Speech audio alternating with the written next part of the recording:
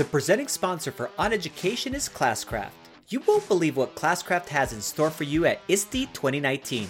Stop by the Classcraft booth and complete the new AR experience to be entered in a drawing for a Nintendo Switch. Do you want twice the chance to win? Simply put us, On Education, as your referring friend on the form. To learn more about Classcraft, visit classcraft.com/oneducation. When it comes down to the work that happens, we got to start finding ways for people to stop thinking of schools as something they pay for and start thinking about schools as something they invest in.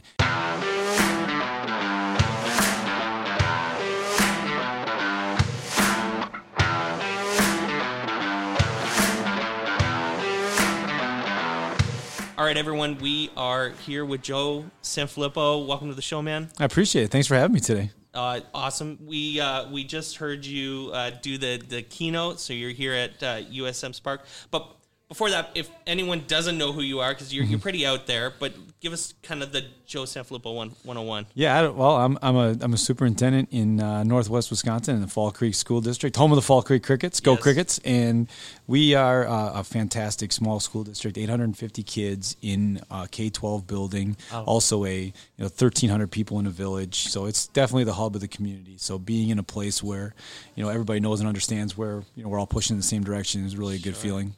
Awesome, amazing. And so you're here at USM Spark. What did you talk about a little bit about what you talked about in the keynote maybe? I think the biggest thing that we need to understand about what happens in schools is that, well, first, the thing that we need to understand is that nobody's going to start changing the way they talk about schools until we change the way that we talk about schools. Sure. And I think we have too many people in the world that are saying that they're just, or they're only, I'm just a teacher, I'm only a this, I'm just a this, I'm only a that. And the more that they say that, the more that they devalue their work. But just as importantly, the more that they devalue the work to the person that they're talking to.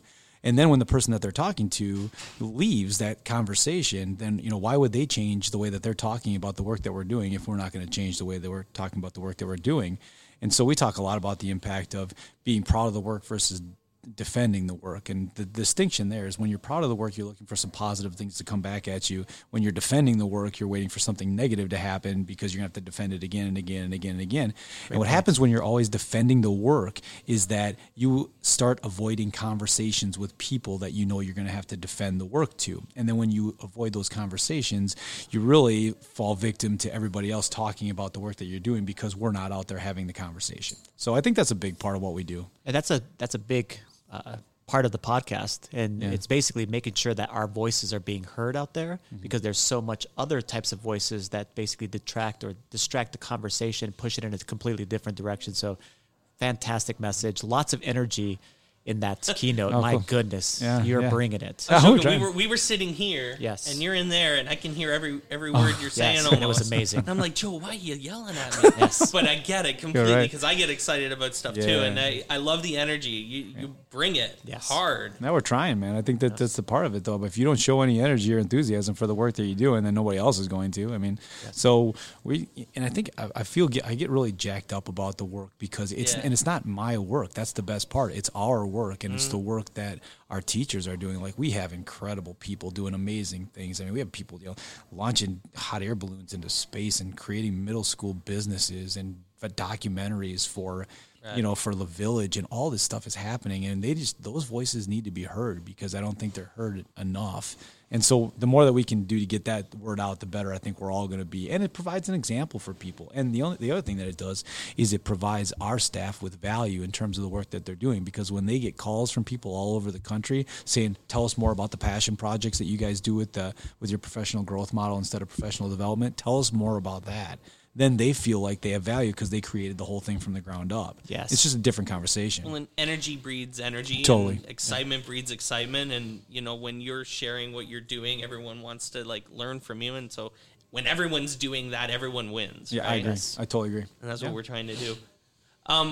What's going on in your life? What are you doing? What are you up to? What do you want to tell everyone about that's listening? Yeah, well, first and foremost, I get to be the superintendent in the best school district in the world with the most incredible people and a very supportive school board and an unbelievable group of kids. And so I get a chance to see them and work with them. And my administrative team is as good as you could possibly get. And they essentially run the whole thing, and we just try to give them license to do that. So that's the thing that we do on one side of the coin. The other side is I've had just a tremendous opportunity to go and speak to a number of groups across the country about the work that we're doing and the way that we can change the things that happen in school. And we talk about the impact of being intentional about all of our work, about opening doors for people so they see who we are, and then finally building each other up because we can't do this work alone. So I've had a great opportunity to do that and talk to a bunch of different principal groups and superintendent groups and tech groups and and just teachers in general. And next month in August, I'll do a lot of like welcome back to school things to try to get people excited about doing the work. And I just have a very supportive group of people that help me along the way. Most importantly, my family that does that. And I'm like just incredibly blessed to be able to have a family that's supportive of this. My wife, Andrea, and my 3 kids are just, Aiden, Kayla, and Allie just love the opportunities that, to tell stories. So, So Joe, if we usually have people give a message out to educators, but I'm thinking too that it would be nice to be able to pass a message on to our administrators. A lot of time, I think they're misunderstood or whatever it might be. What message would you pass on to them, the listeners of the show here that are our admin, that are in charge of our teachers, of how to basically build them up, kind of like what you're doing with your school district? Well, I think the first thing that we need to understand is that when people don't know what you do, they make up what you do. And, we always say that in the absence of knowledge, people tend to make up their own. Yes. And I think that's a big deal because they're going to talk about you. They're going to judge you on some level. And a lot of times they're judging you based on who held that position 25 years ago when they were in school. And that's not fair. At the same time, that you walk in with a target on your back when it comes to that work. So the first thing that I would tell people is, visibility breeds credibility in some capacity. Sure, that means, when it comes to in hallways and online and that kind of thing, having a presence truly helps. The other thing that I would tell them is that when it comes down to the work that happens, we got to start finding ways for people to stop thinking of schools as something they pay for and start thinking about schools as something they invest in. Yeah. And people they're not going to invest in things that they don't know about, right? Yeah. You want to do the research and understand that you're making the investment. And a lot of times what ends up happening is, 80% of the voting public don't have kids in school. So when 80% of the voting public don't have kids in school, then they reflect on what happened to them when they were in school or when their kids were in school. Sure. And that's not the real narrative of what's happening. But until we start talking about what's going on, then we fall victim to every story that happened 25 years ago when they didn't get what they needed out of school. Oh, just a fantastic message, man. Thanks, man, for joining us. Really appreciate it. Joseph Libo, everyone. Thanks, man. Thank you. Go Crickets.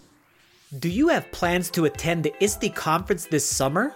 Come one day early and participate in the Best Hidden Gem conference in the United States. Badge Summit 2019 will take place on the Temple University campus in Philadelphia, Pennsylvania on June 22nd. There will be lots of wicked smart educators to collaborate with on topics such as digital badges, credentials, gamification, and more.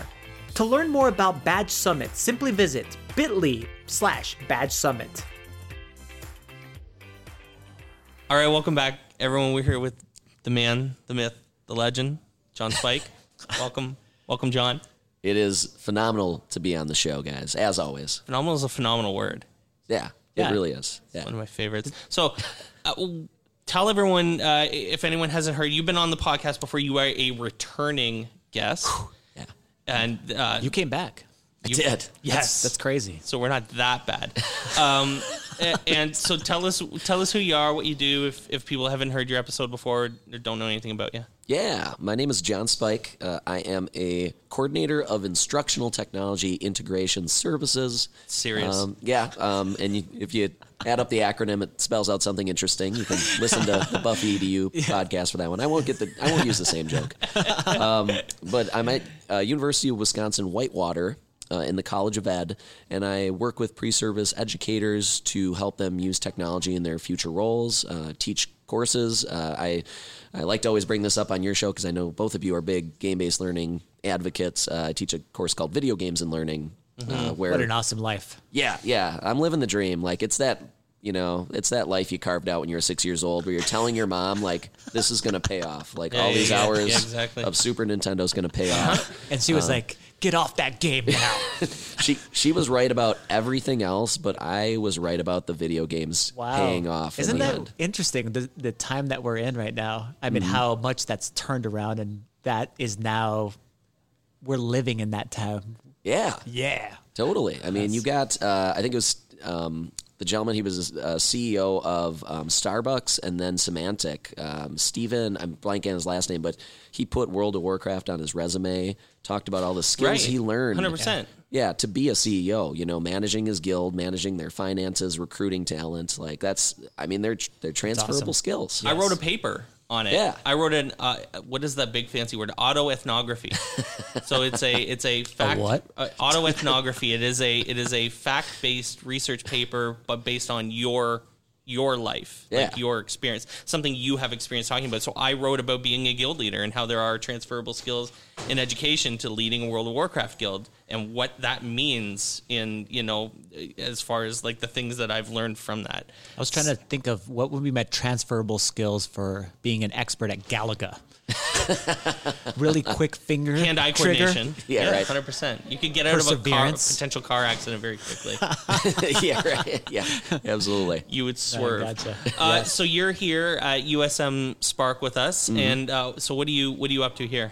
Yeah, so I'm actually, Chuck Taft, who puts it on, does a wonderful job. I've known him for many years. I met him through Michael Matera of Explore Like a Pirate fame. Yes. And I've actually been to all 5 Sparks. This is the 5-year anniversary. Do you get a badge? I want one. Yeah. I want one. I'm going to kind of hound Chuck for one.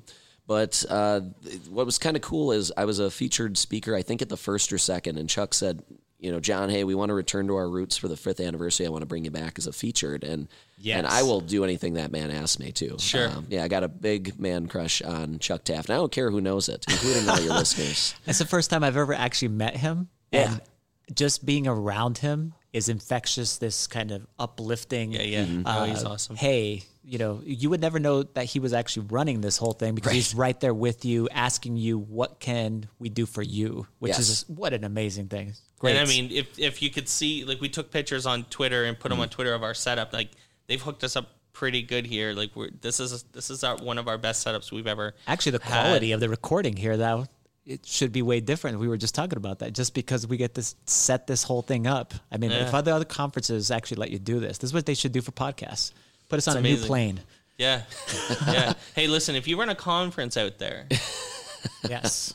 Yeah. We're your people. And I think you guys hit it on the head. Like the way he approaches it, he brings his personality, and it's imprinted on everything that happens at the conference. He's looking for ways to have fun.